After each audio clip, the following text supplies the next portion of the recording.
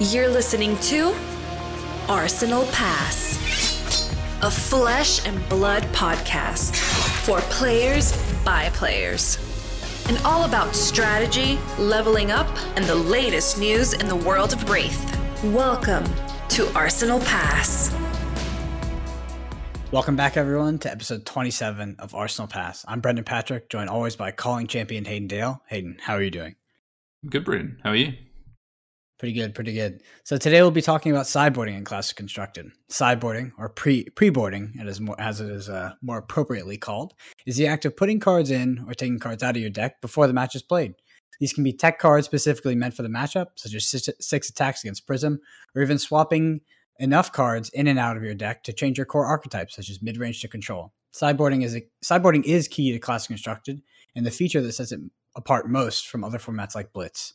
Anyway, Hayden, let's talk about your week in Flesh and Blood. Yeah. I had a really good week. I got to play my first in-person event in about almost 4 months now, actually. So that was awesome. Went down, played a local armory last night.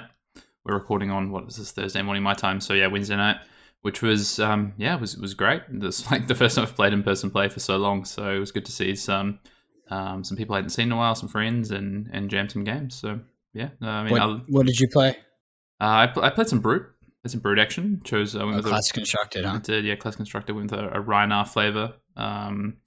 Just had the deck in the bag and thought we'll play some Brute tonight. So no, it was good.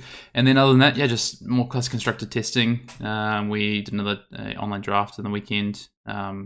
People have asked how we've done that in the past. We've used TTS, so it's not like the perfect way to do it, but it's a good way to get some drafts in. And it's pretty easy to do, which is awesome. And you can do it across time zones and continents. Pretty easy to do is a bit of an overstatement, I think. It is easy to do if you have a disciplined set of adults. If you have anybody who's slightly gonna be funky in there, it's a nightmare because stuff snaps together. Oh God. Drafting in TTS is legitimately terrible. It's not ideal, but it's better than nothing. But no, hoping to get a real life draft in either this weekend or early next week. So yeah, no, it's been a good week. How about yours? I mean, you've had a much more exciting week. As much as I've been excited to get out of the house and play some Flesh and Blood, you've actually been traveling and playing an event over the weekend. Yeah, so I traveled up to Tulsa, Oklahoma, to play in the Team Covenant Sealed event. I think there was around 50 people on the day, and we did Tales of Aria Sealed top 8 draft. So I went undefeated in the Swiss on Briar. Then I'm drafting Briar as well. Not that don't take a hit from this. Like, I think Briar's really good. That's not the case. My draft deck was a pile of garbanzo beans, so it was looking pretty rough. And there was another guy who had made top 8, a guy named Zach Bunn. Some of you guys may know. He was on the our time in the round recently, and the CEO of Team Covenant over there. So I actually ended up meeting him in the finals, and I drafted some kind of Briar pingers and just all around garbage as well. And he had Heart of Ice, so I definitely was working. It was I had an uphill battle to go, but he ended up beating me in the end. It was just it was a tough match with the Heart of Ice, and then he kind of hit me for a lot on the first few turns. I wasn't able to pitch my deck to set up an effective end game because if I ever took my my foot off the pedal, as they say, he would have just cracked me back probably for lethal. So it was brutal. It was kind of a grindy one, but congratulations to Zach, champion.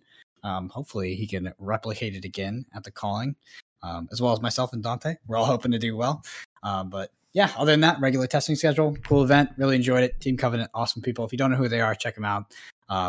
Just a great content creator out there, and they have a great service as well for getting product. Yeah, an awesome service for smaller games, which is fantastic. And Zach's got you back to back now at events. So Zach has beat me in XP events. I think that Zach has beat me more than anybody in North America, in actual XP events. I'd have to think there might be a local that's beat me twice, but it's hard to say. I'm looking Zach is steamrolling me. He's my freaking kryptonite right now. But it's okay. I'll meet him in the calling, and I'm just gonna show him who show him his boss. I'm looking out for Zach this weekend. The calling. Zach is Zach's a good player. Looking to see what he does this weekend at the calling. Yeah, for sure. All right, let's talk about the news. Let's talk about it. Oh, yeah. Let's talk about it. I'm not used to having the first bullet point on the news, but do you want to shout out? We did have a Levia deck tech go up on YouTube. So yeah, obviously we've been talking about Levia a lot. Was kind of not one of our main decks, but it was definitely a pivotal deck in our testing group for Monarch, and obviously it's just kind of gotten better since then, since Chane has taken the hit that he did. So a really exciting deck moving into Tales of Aria, especially, in lieu of this Prism epidemic that we've entered. Levia is a great choice. So yeah, we do have the deck tech up. If you are interested in more information past the deck tech, such as the sideboard guide, deck theory, ratios, math, Excel sheets, all that fun stuff, we got that hosted on the Arsenal Pass Patreon, so check it out. And yeah, like I said earlier, this weekend is the Calling Dallas, so it is a limited Tales of Aria Calling, and it's going to be exciting. I mean, we did come off, the Las Vegas Calling, which was Classic Constructed, and now we have our first limited event. I would say, first limited event in North America, but obviously we had the early ones in 2019. So kind of I don't know. Even though I was a finalist at one of them and I got my PT off it, I will say the first real limited calling in North America. So going to be really exciting. Tales of Aria is also an awesome set. I hope I do get to draft it on day 2. But yeah, Channel Fireball is doing production, coverage, all that good stuff. So check it out if you're interested in it. And if you are at the event and you do see me, I have recently re-dyed my hair, actually about 10 minutes ago, and it did come out quite purple. So if you see me, say hi. I've got this ridiculous colored hair. Yeah, and I will be watching along, looking out for Brennan's hair actually on the coverage. So if anyone's going to be following along on Twitch, I believe Channel 5 will, of course, again streaming it. So come join me in the the chat, and we'll watch. We'll see what happens. I'm excited to see some limited play. Actually, I think that the set is pretty interesting with how people build their sealed pools. I think the draft on day 2 will be super interesting as well. For sure. Cool. Other news items. So I guess a pretty big one this week with the announcement of the out of print of Crucible. So LSS have announced that Crucible of War as a set, as of now, the final runs are headed to distributors. This is on Unlimited as well. Is on the way to distributors or with distributors. Pretty short statement from LSS just saying that they won't be reprinting Crucible of War again. Which I think when they released their statement for Unlimited originally it was across 3 waves. I don't know if people if it was clear or what would happen in the future around the printings, or whether Unlimited would stop after those waves. But as we now know, with the statement that they will not be reprinting Crucible of War Unlimited. So yeah, a bit of an interesting one there, and there's a lot of discussion in the community, more so than I guess I probably haven't really had time to digest it, so I don't really have too much to say on it right now. Yep, I have absolutely nothing to say on it, so on to the next one. Yeah, I think one thing I will say is they have said that cards printed in Crucible of War could very well be printed in the future. There's not saying these cards won't be reprinted again, so it would be, I guess, a case-by-case basis. Obviously, we saw Tunic printed in Crucible after being printed in Weapons Wraith, so we have seen cards reprinted. It's not out of the question. I'm just really looking forward to, a reserve list or something like that. No, I'm just kidding. No, I'm never going to get one of those. Disgusting. All right. Anyway, let's move on. I wanted to call out, there's some really great articles on the FabTCG website right now. There's a new rules article put up by Josh Scott, who's I believe his title is like the rules manager, rules advisor. I'm actually not sure. Sorry, Josh. But he does a series of these like reprise articles, which just kind of talk about some of the hot topics in rulings, or a lot of rulings that are being asked about commonly. There's one on the ball lightning interaction that went up last week. So these are really good to check out if you're heading to events, and some of these cards that are sort of hot on everyone's lips, cards that people are playing, interactions that people are sort of talking about. You can go and see these in a really digestible way. You don't have to go and read the comprehensive rules to or the release notes to find out some of these things. They're just kind of nice hot button topics on the website. Mm-hmm. Also, on the FabTCG website, we talked about this a little bit last week while we did our draft pod, but there's also these really great drafting 101 articles from the developers up on there for Tales of Aria. So, if you are heading to the calling this weekend, or you're maybe heading to a draft, or, whatever it might be, just playing some limited, these are great things to check out there. Really talk about some of the archetypes in the 3 heroes. They're very, I think, very bite-sized, very easy to sort of take some really sort of core and key takeaways from them, which is nice. So yeah, there's a new one up there. I think the latest one is on Old Time, but I think every hero has one now as well, which is good. Mm-hmm. And on that note, this week's Time in the Round features Flesh and Blood developer Carol. So be sure to check out for that. Watch out for that episode. Sorry, when it does drop. I think it's on Saturday, right? It definitely is. Yeah. But yeah, and I'm gonna announce this now so that Hayden has to do it, no matter how busy he is. He may cut me out. He may edit this, but we are going to move Time in the Round to all podcast platforms. The way it's going to work is that Time in the Round will be released on YouTube first. Then there will be a delay period before it gets onto all the podcast platforms. I know a lot of people like listening to this podcast on Spotify, Apple, whatever it is, and they want to do the same with Time in the Round for obvious reasons. Our kind of ethos behind not doing that was to funnel the audience to YouTube and kind of get everyone together in one place. But in lieu of convenience, and because we're now moved to the structure where you do have a guest on every time, and I think that it is kind of adding something unique to the space right now, we are going to move it onto the platforms, which is going to be a bit later. So I know that's going to be some pretty good news for some people that have been asking me. No, I will definitely not be editing that out. That's something that we've talked about for a couple of weeks now. Just tried to get it I guess across the line and trying to get it done, but it will be happening this weekend. So a couple of days after this comes out, the backlog will be uploaded onto podcast services, and then each week, I think 3 days after the YouTube episode of Time in the Round drops, there will be the podcast or the audio only version uploaded. So you have two options to go and listen to it. You can listen to it twice if you want to. There's some good interviews that we've had. We had Brian last week, Carl this week. So yeah, some great stuff. Yeah, and also finally, just want to shout out the Patreon. We are over 200 patrons, so it's absolutely incredible. It's just been blowing up, which is awesome for us. So that's the Arsenal Pass Patreon. We do offer exclusive content there. I mentioned that with the Levia deck tech. We do that for every deck tech, as well as exclusive pods, live sessions, and obviously that personal Midas touch, with communicating with us on the actual Patreon. So check it out if it's something you're interested in. It is very much an extension of our podcast or of our YouTube, and just a great way to interact more with the community.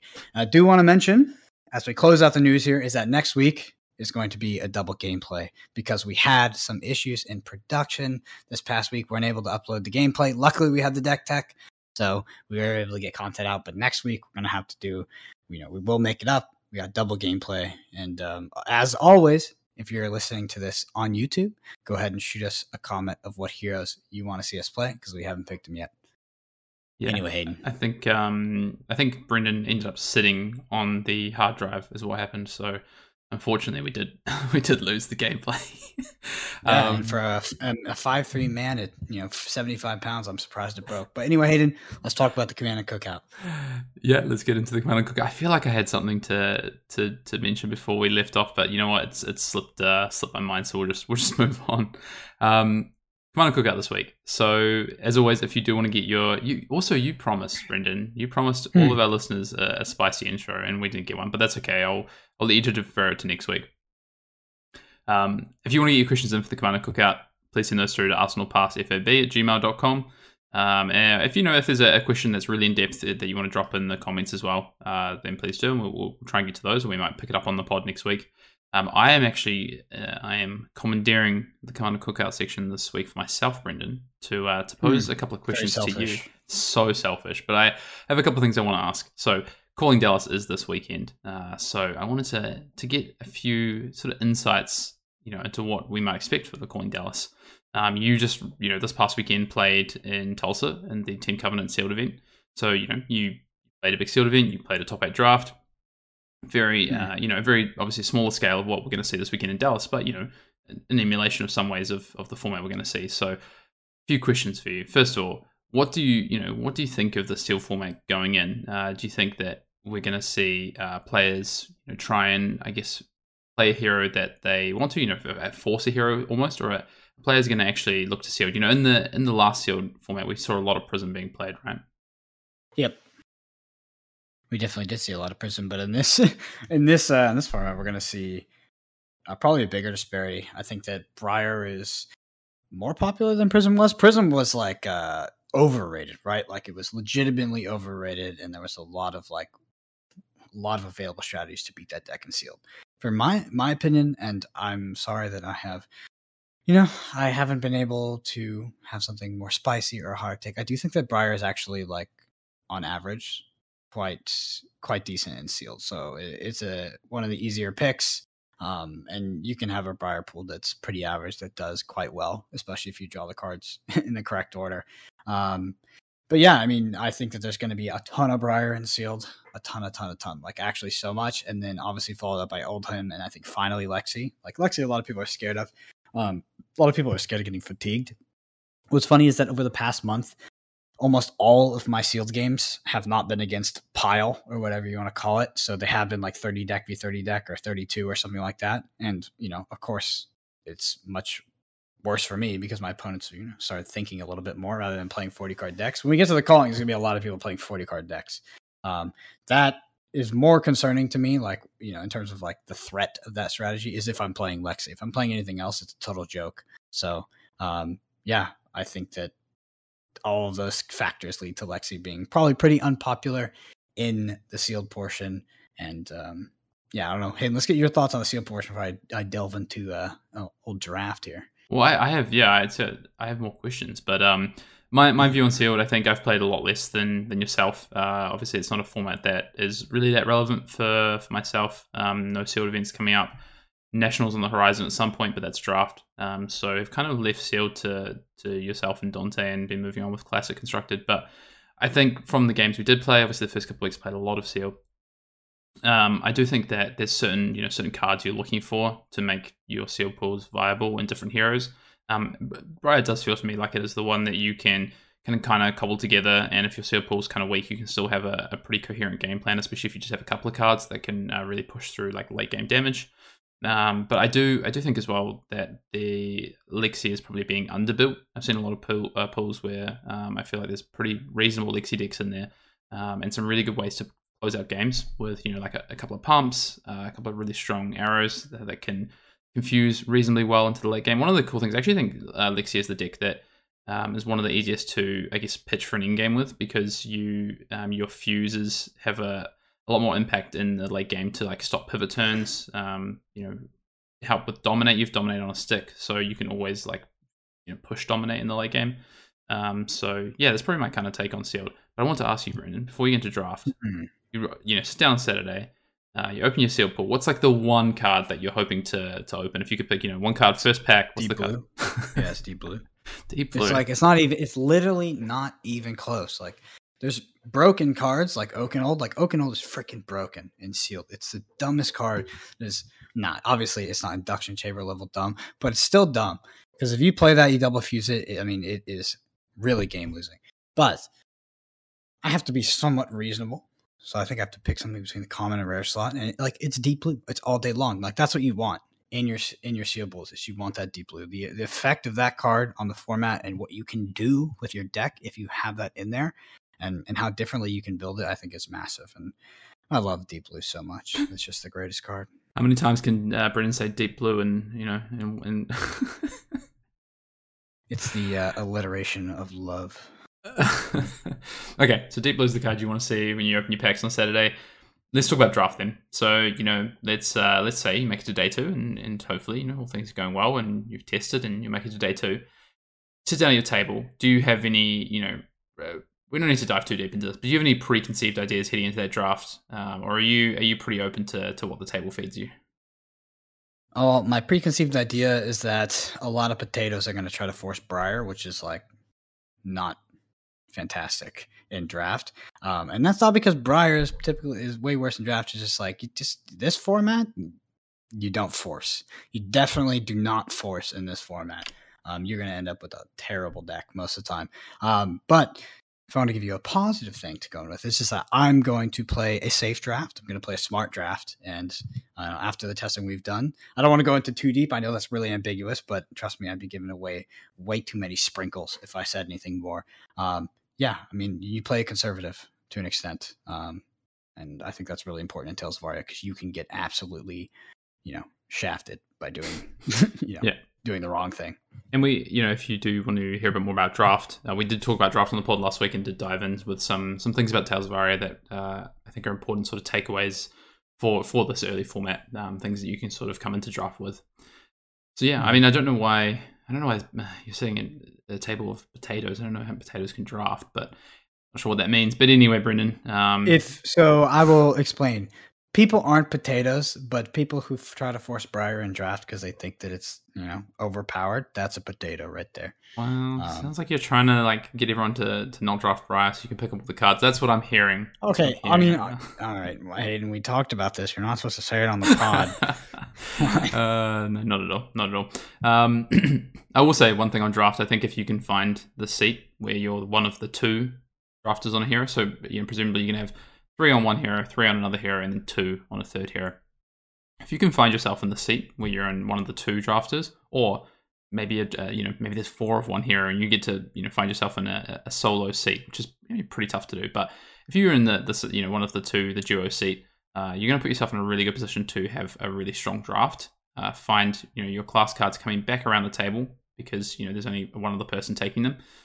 So that is kind of one of my goals when I sit down at a Tales of Aria draft, is try and find that, try and be one of those two hero drafters. And that's not always going to happen. So sometimes you're going to have to commit before that can happen, but it's definitely something that that's my only goal, I think, is if I can find myself in that seat, I'm probably going to be in a good position. I feel like that's the ideal state of most good players, There are probably some people out there that actively don't want to play a certain class, and maybe we will get to a format where one class is significantly less powerful than the other. This is not that class. Yeah. I mean, this is not that format. No, so yeah, that situation you described, I think, is the ideal state of any competent player. Yeah. All right. Well, I'll take that as a compliment, and I'll put it back in the repertoire. Let's move on. Let's head into the main topic of the pod here, Brendan. Awesome. So we talked a little bit about it in the introduction, but Hayden, why don't you expand on what we mean when we say sideboarding? Yeah, sideboarding. You talked about it at the top of the show, right, Brendan? It is, sideboarding, pre-boarding. It's the pre-game procedure, right? Which is where all this is happening, where you're setting your deck up for the match that you're about to play. So it really is all about, first of all, coming in with the right setup. So having the matchups in mind that you're going to play against and what you're actually going to do to your 80 cards to make sure that you're set up for those.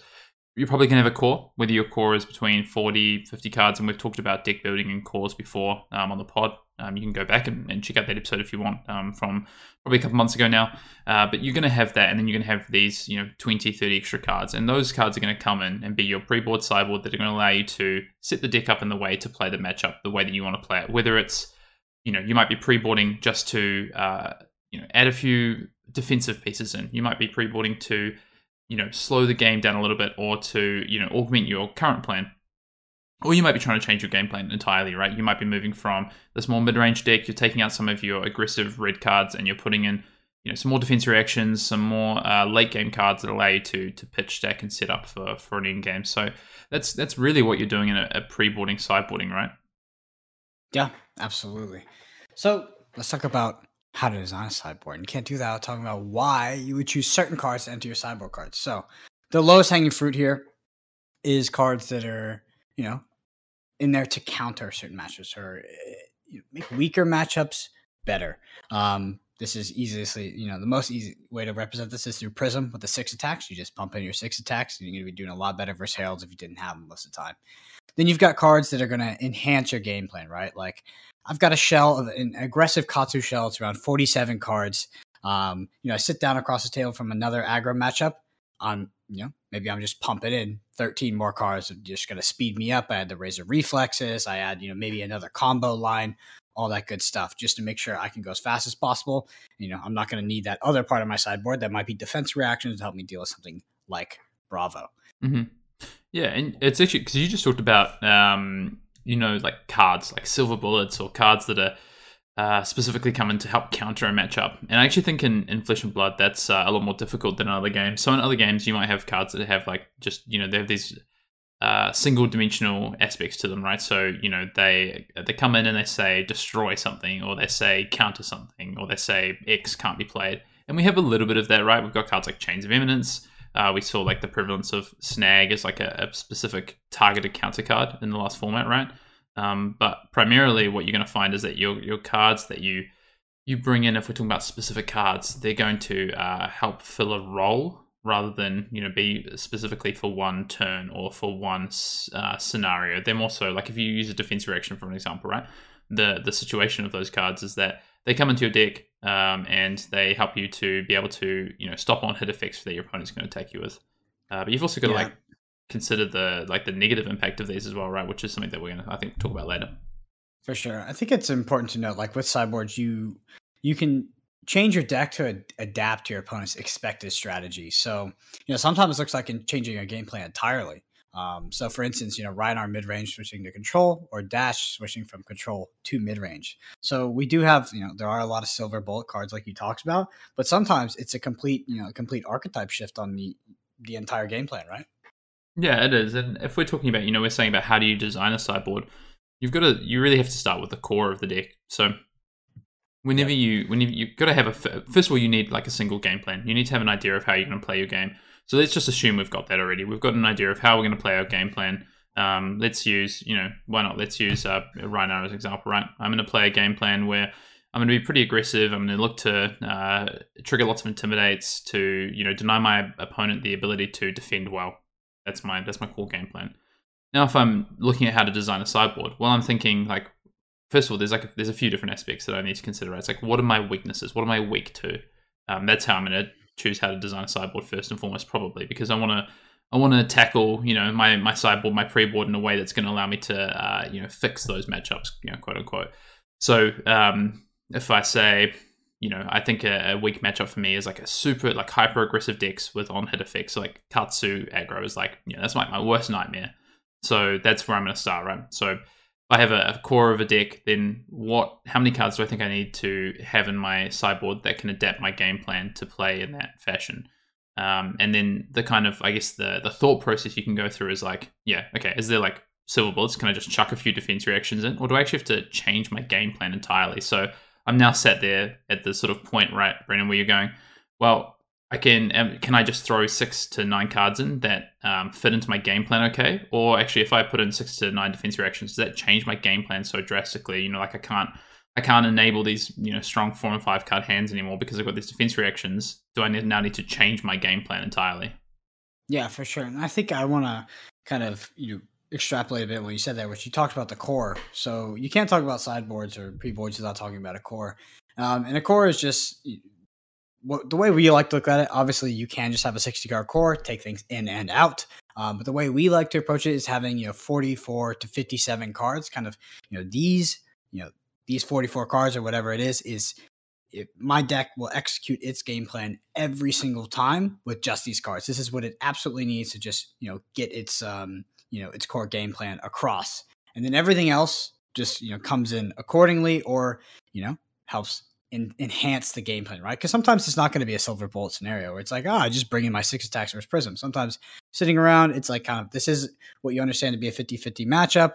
And there are no particular silver bullets to help you against this specific hero. And you're just like, okay, now I bring in my 13 other cards that I need, or 17 other cards that are just going to help me, my game plan be more effective, right? It might be in the case where you're like, yeah, if I could play these 44 cards, that is my game plan, it would be powerful. But unfortunately, you do have to play 60. So these are going to come in, they're going to enhance and just going to accentuate that core plan. Yeah, definitely. Because I think if you even take it back a step further, you simplify it even more, right?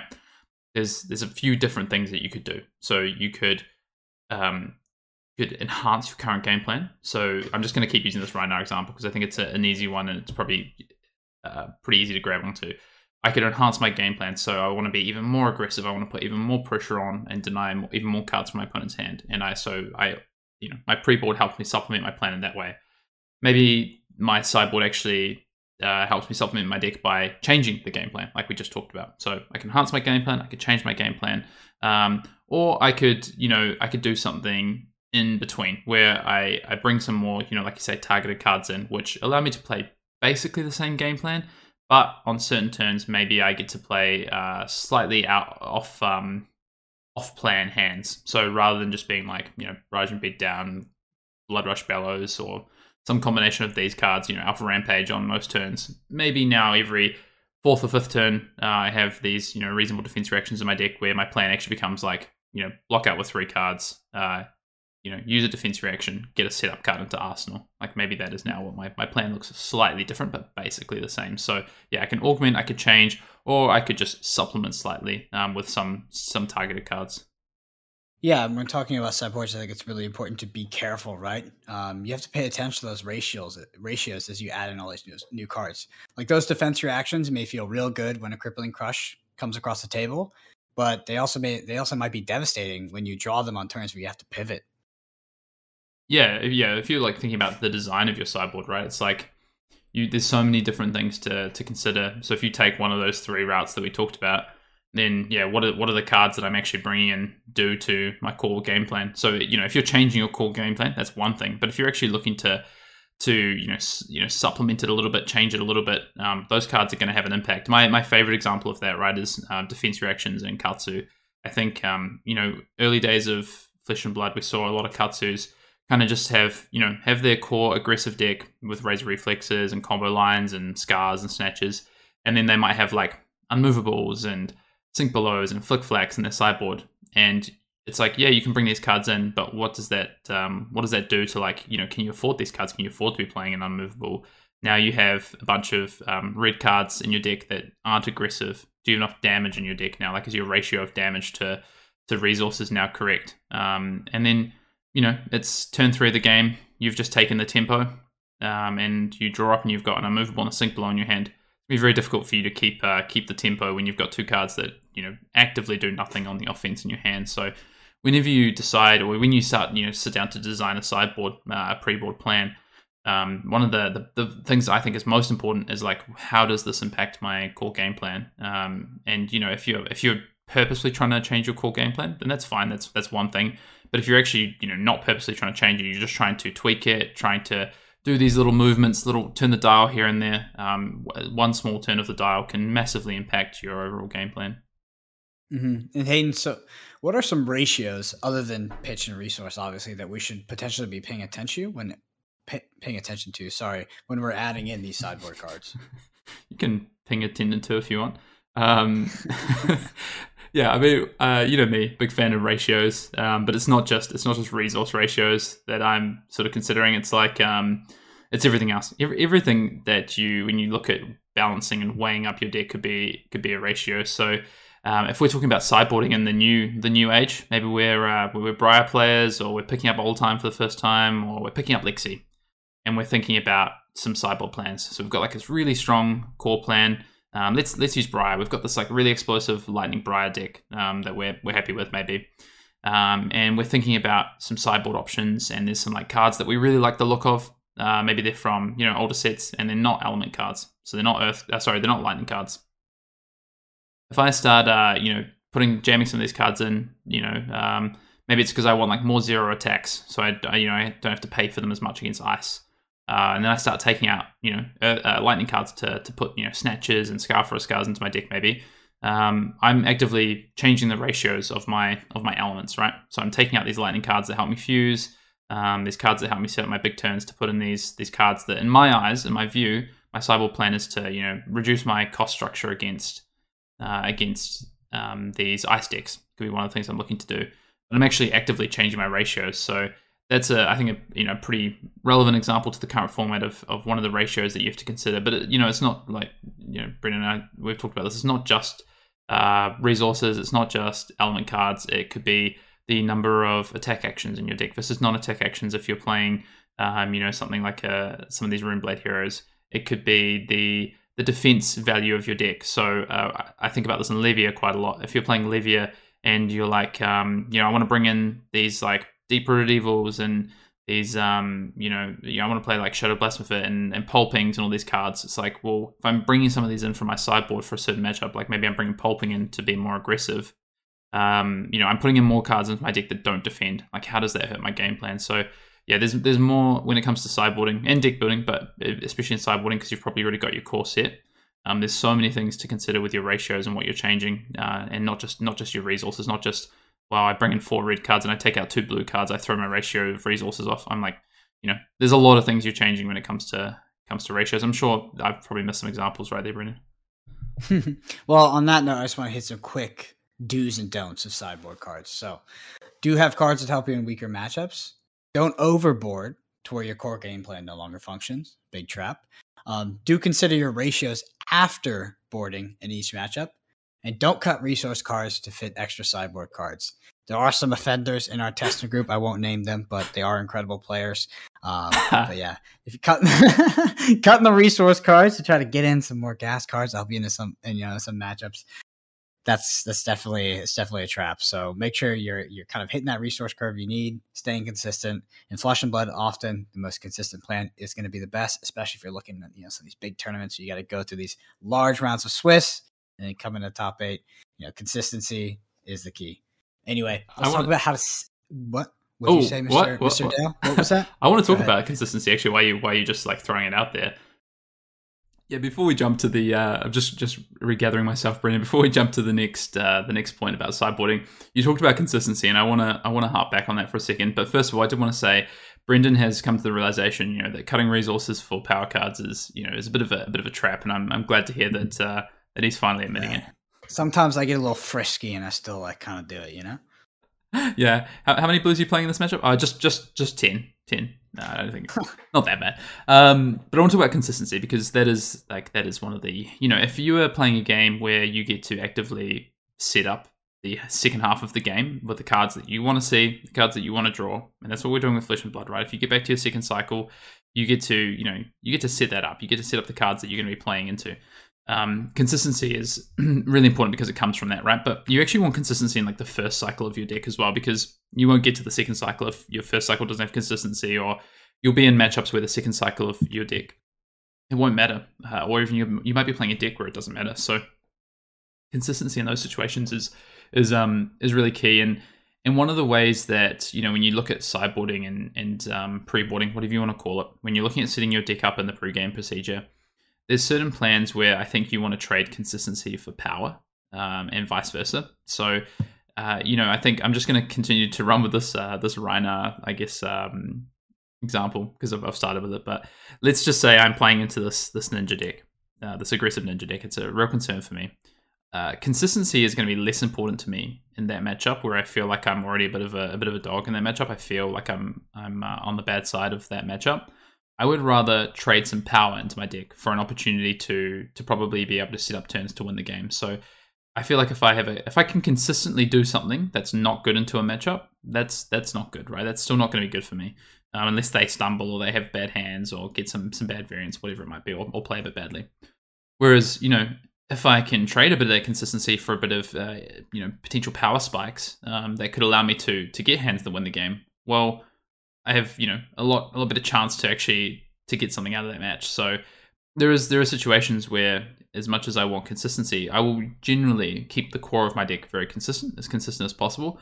But there are times where I'm willing to trade some of that consistency for power, especially in the sideboard of my decks, and that's where that sort of comes in with pre-board and sideboard. So against aggressive decks, that might be an opportunity if I use my Rhinar example. On the flip side of that, maybe I'm playing into another mid-range deck. I'm going to value consistency really highly. If I'm able to grind out that game, just get small advantages over the game against another mid-range deck, that's probably going to be all I need. So I would go back for the consistency play. Yeah, consistency is the word of the day for Mr. Hayden. Consistency versus power.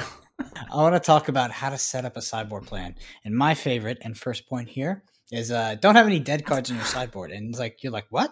No, you would be surprised. You set up a sideboard, you write it out, and it's a key word there, right? Or key set of words, write it out. Because I've set up a sideboard, had cards in my sideboard, written out every single matchup. Then I realized that there was, maybe one or two cards on my board that literally never came in. Maybe I'm just not very intelligent, which is, I've been accused of that before. But sure, no. Definitely write it out and make sure that you're actually utilizing the sideboard that you've allotted slots for. Yeah, so there's a couple of things. First of all, that's not what I thought you were going to say when you went for point one. I don't know why. I just had other stuff in my head. But the idea of this, of writing this out, there's a kind of I think it's like a process. So when you have the core of your deck and you're trying to design a sideboard, you're going to start to target matchups like we talked about, right? So it could be matchups that you're weaker into.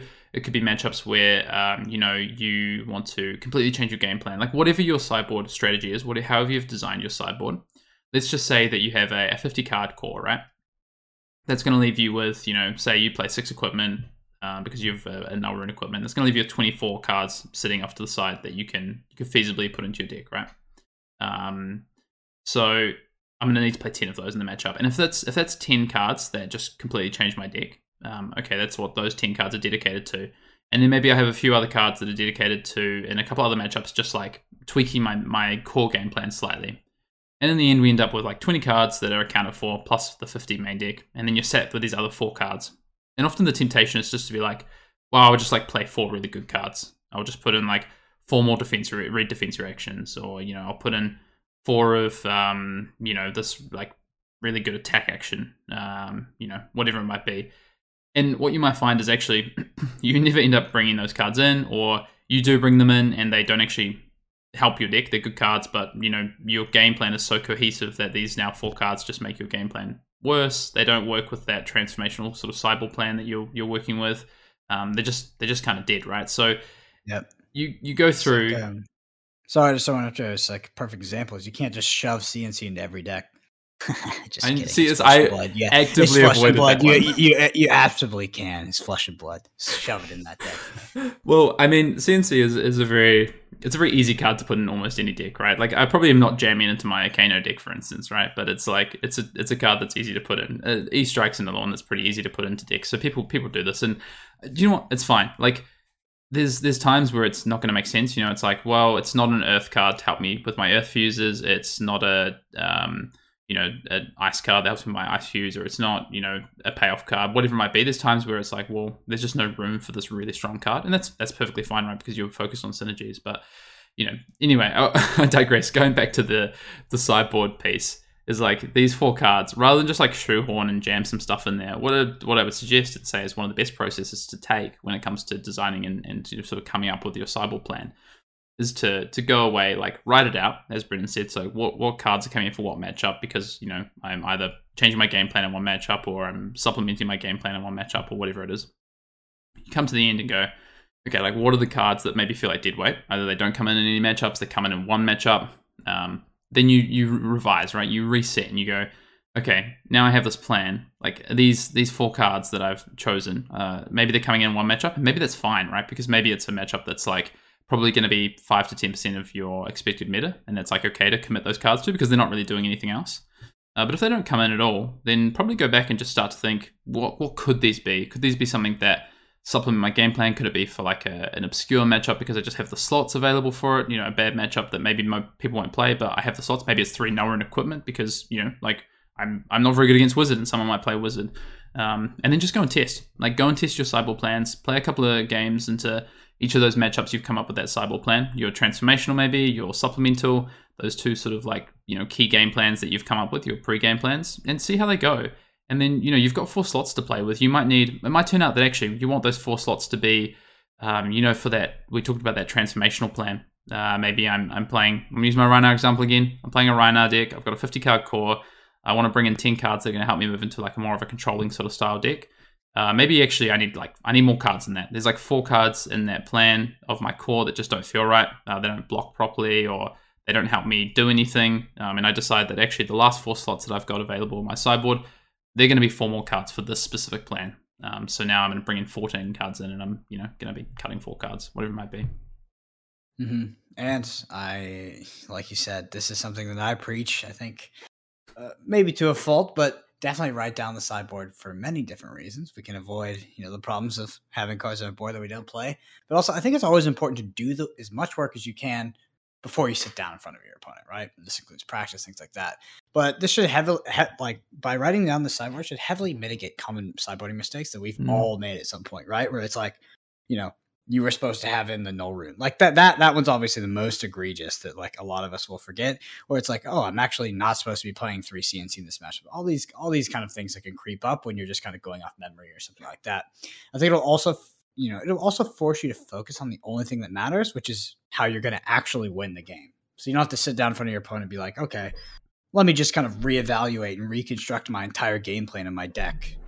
So instead, you have it written out, stay true to the plan. Sometimes you can make some last minute changes.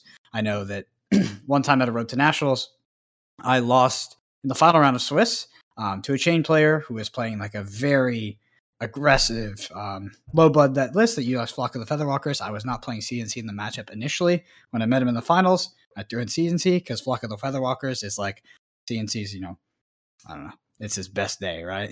So, of course, it's going to be a card. And I also threw him in, absolutely won me the game. Yeah, I really like what you said about, being able to, I guess, be prepared, do as much work before you get to the table. The other thing that I think it really helps with is just like mental fatigue. Like you just don't have to, if you sit down at the table, you already know your game plan. You already know the way that you're going to sideboard, what cards come in, what cards come out, etc., etc. You just don't have to, you can start the game like just thinking about the match. You don't have to be thinking about, oh, did I put that card in? Should I have maybe tweaked this? What might they be playing? What equipment? Rah. You can just be like, yep, I have the list here. Because also I'm sure people know this, but if you don't, you can have sideboard notes. You can have notes that you can refer to before the game starts. So during the pre-game procedure, that's when you first of all you flip up your hero, and then you have time to decide what equipment you want to play and what deck you're going to present in terms of like cards and your sideboard pre-board plan. So during that time, before you present your deck to your opponent to cut, you can look at and refer to notes, outside notes. So you can come with your full sideboard plan written out, what comes in, what comes out.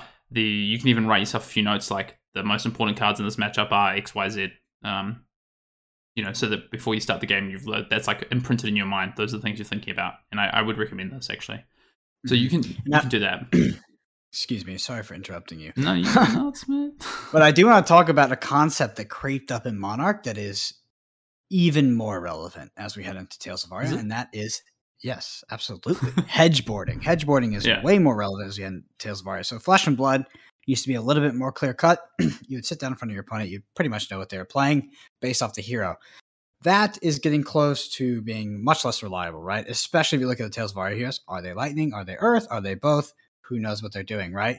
This was kind of the example of this in Monarch, was you would sit in front of Katsu. Is it Katsu control? Is it Katsu aggro? Your board plan changes drastically most of the time when you're looking at that. Is it Prism Herald or is it Prism aggro? So I think it's important to develop what we call hedge boards. Sideboard plans that are good into both. They're not great into either, but they're good into both. And this is how you mostly use hedge boards to get through Swiss. And when you're in top 8, then you can commit to your full boards that kind of attack that certain archetype. So when you say, you talk about a hedge board, what's can you give us an example? Like, what does it mean to hedge board? Like, what am I hedging against? What am I hedging for? What does that kind of mean? So I'm gonna take you back in time. We're playing Chain. We're playing Monarch. We're at the calling. We sit down in front of a Katsu player. Is it Katsu aggro? Is it Katsu control?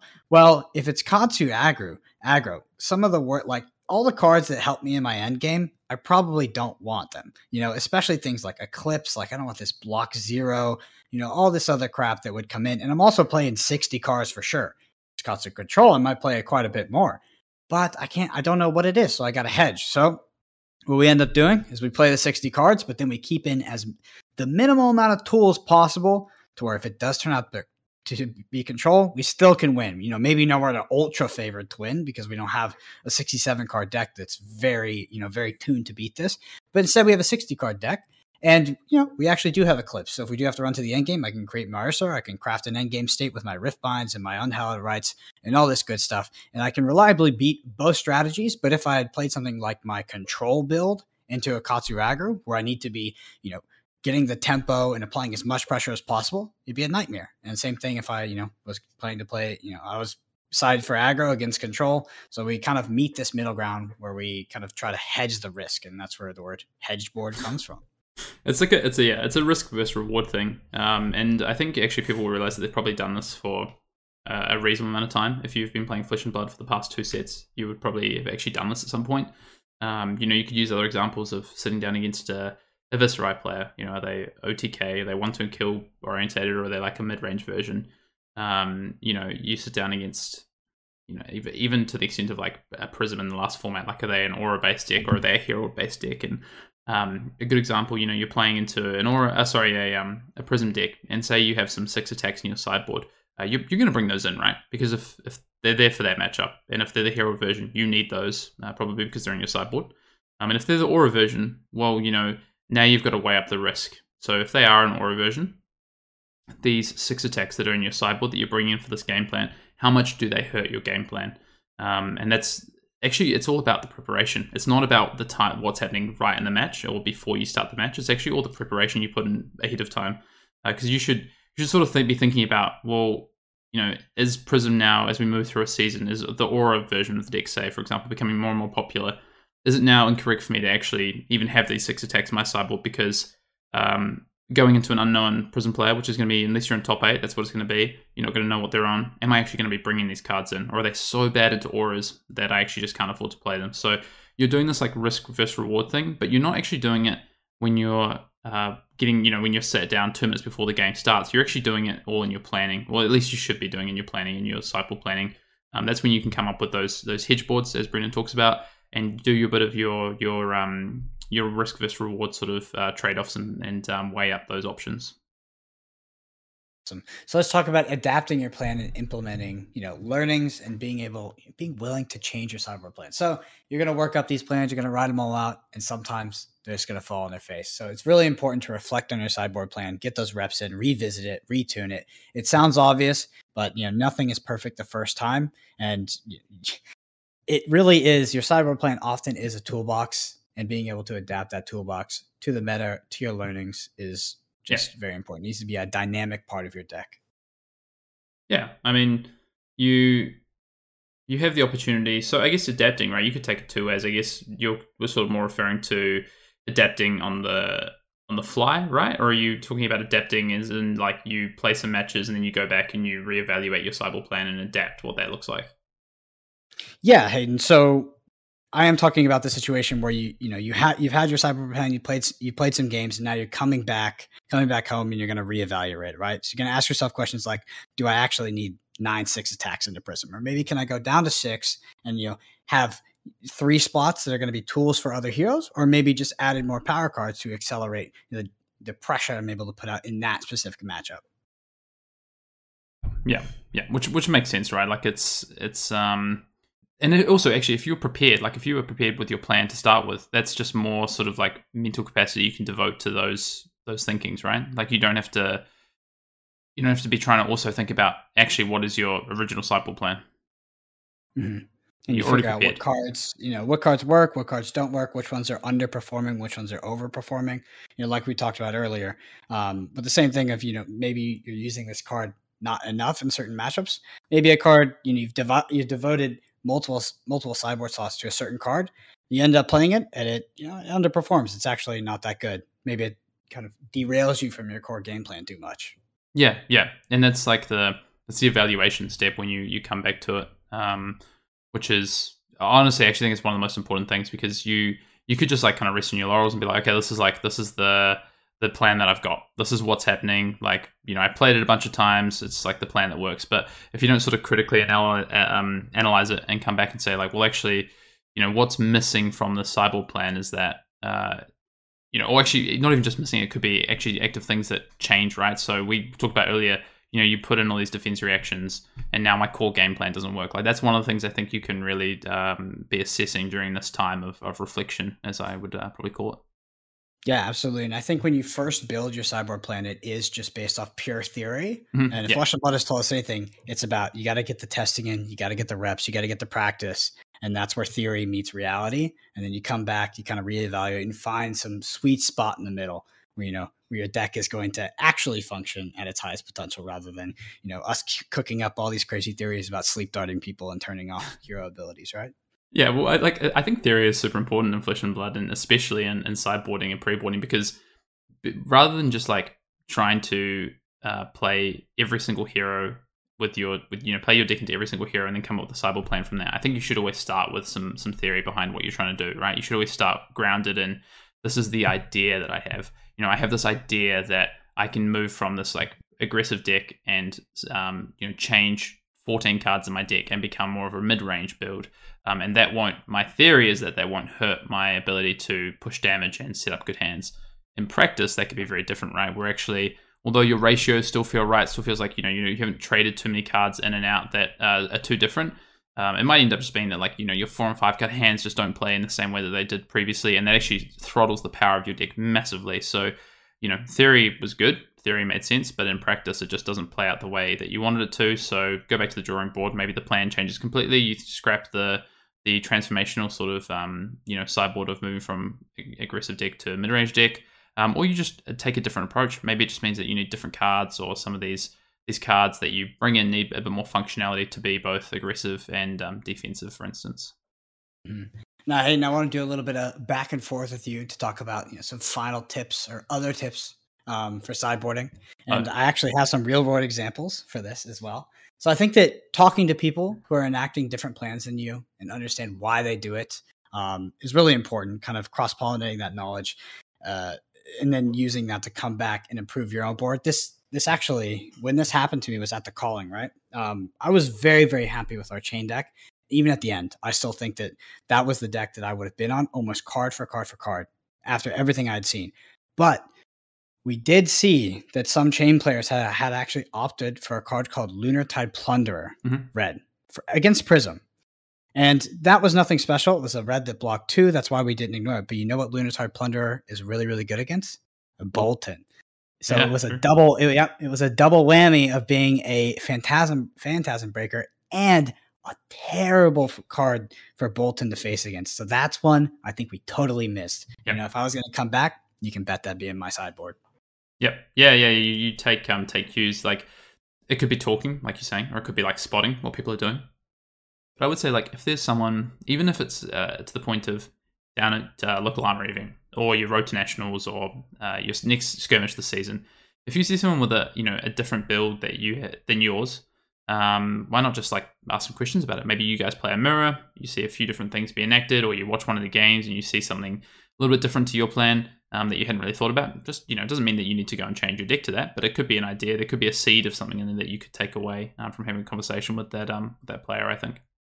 For sure. I mean, even something as simple as why are you playing Shadow of Baphomet? You can get a different take on it, and maybe they're right, maybe you're right, or maybe there's a middle ground where you guys are both kind of right, and we figure out a better way to play altogether. I mean, honestly, doing anything in a vacuum is going to lead to inefficiency, right? But I want to circle back here to talking about the core game plan is the most important. The biggest trap is over sideboarding, and sideboarding for the wrong reason.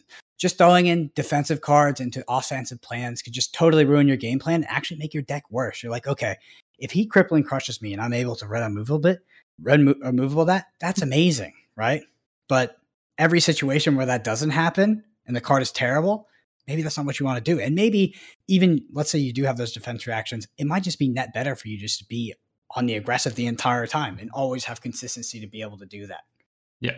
Do you know what? There's a good thing I think here with I think if you are naturally a bit more of someone who questions things, maybe a bit more of a pessimist, you have you like to say I want reasons to include this card, not reasons to not include the card. I think you're going to have a better approach, probably. Not just saying you should be a pessimist and that's going to be great, but what I mean is that if you're questioning why these things come into the deck rather than just the reason they're in there, so why shouldn't they be in there, you're gonna find probably the weaknesses of these. So if I talk about immovable, well, the reason that this is great in my Katsu aggro deck against Dorinthia is that I can get into Arsenal and I can blow out their Steelblade Supremacy turn, or I can find their biggest turn, I'm gonna pivot off of it, and that's a great point, that's great theory. But also, why shouldn't I include this in my deck? Well, it costs 3 and I only run 12 blues in my deck, or 15 blues. It's not a 0 cost, so I can't pitch it to my Katsu's ability. It doesn't pitch to let me have big turns. It's not an aggressive card. It's not an attack action, so it doesn't allow me to actually, play it out of my hand as an attack action. So there's all these reasons why you shouldn't include that card. So I think it's just as important for why you should include a card as why you shouldn't include cards. And then you just weigh it up at the end of the day. Maybe it's still the correct decision to have these unmovables in there because it's so good that even though it impacts your game plan negatively, it's only 3 cards and you can justify it or whatever. There's going to be reasons that you can or cannot justify it. Yeah. And finally here, just kind of circling back on this one too, I think just don't be married to your sideboard, right? It is the toolbox of your deck often. So I think it needs to be a dynamic part as well. If it's not working, fix it. that is kind of the section that you can be the most creative with. That's where we see, I think, the biggest differentials around deck builds is what's in the sideboard and what tools are they bringing. Because a lot of it, most of the time, it's a meta call, right? Mm-hmm. As Flesh and Blood continues to grow, more sets come into the game. Gone will be the days that you can just have a sideboard that can attack every single hero in the meta. So sometimes you got to just make concessions, right? You got to make a call in the meta and tune your sideboard to reflect that call. And maybe that means you don't have Null Rune 3. You've got the Null Rune 1, all those kind of things. Yeah, the last thing I would say to round it out is I look at more and more as we move through this game, I'm looking at my sideboard options as like packages, I think, because they're things that I'm almost like plug and play into core game plans that I've got. So it could be like a Null Rune package like you're talking about that's 3 cards. It could be a 6 card package of defense reactions. It could be a 12 card package of cards that change my game plan. Like I'm actively starting to look at this game more and more from a sideboarding stance of like packages and how those actually come into play. And that allows me to like sort of isolate them as well when things don't go right or the plan's not, what I feel like I should be on, or meta changes and I maybe move one of those packages out and another package comes in its place. Yeah, absolutely. Well, thank you all so much for listening. As we close out here, I do want to obviously shout out the YouTube channel that is Arsenal Pass on YouTube. We have tons of extra content there. We have our YouTube exclusive now moving towards streaming platforms near you, the Arsenal Pass Time of the Round. The format of that has also switched. We do have a guest coming on every single week. This week's guest is Carol from Flesh and Blood, the infamous developer and Brute player. So really happy to be able to get him on. So check that out. There's also deck text, gameplay, everything you're looking for. And finally, the Boomers of Welcome Wraith have figured out how to use Twitter. So Hayden is located at Fiendale, FYEN_Dale, and I am located at Brendan, BRENDAN, APG. I did switch away from the Fitty Shades because it was just, there's just too much, 2 identities. I felt torn. And finally, a big thank you to all of our patrons. We're over 200 patrons already. It's incredible, how much we've grown and what it's allowed us to be able to do. Like I said, we do have exclusive content on there. If we host a deck tech on Arsenal Pass on Patreon, we're going to be posting, the actual, writing out all the sideboard guides for you, talking about deck theory, ratios, Excel sheets, everything you need to pick it up and start being competitive. We also have live sessions and extra pods and just, tons of content on there if you want to level up your game. Anyway, thank you all so much for listening, and we will see you in the next episode. See you later.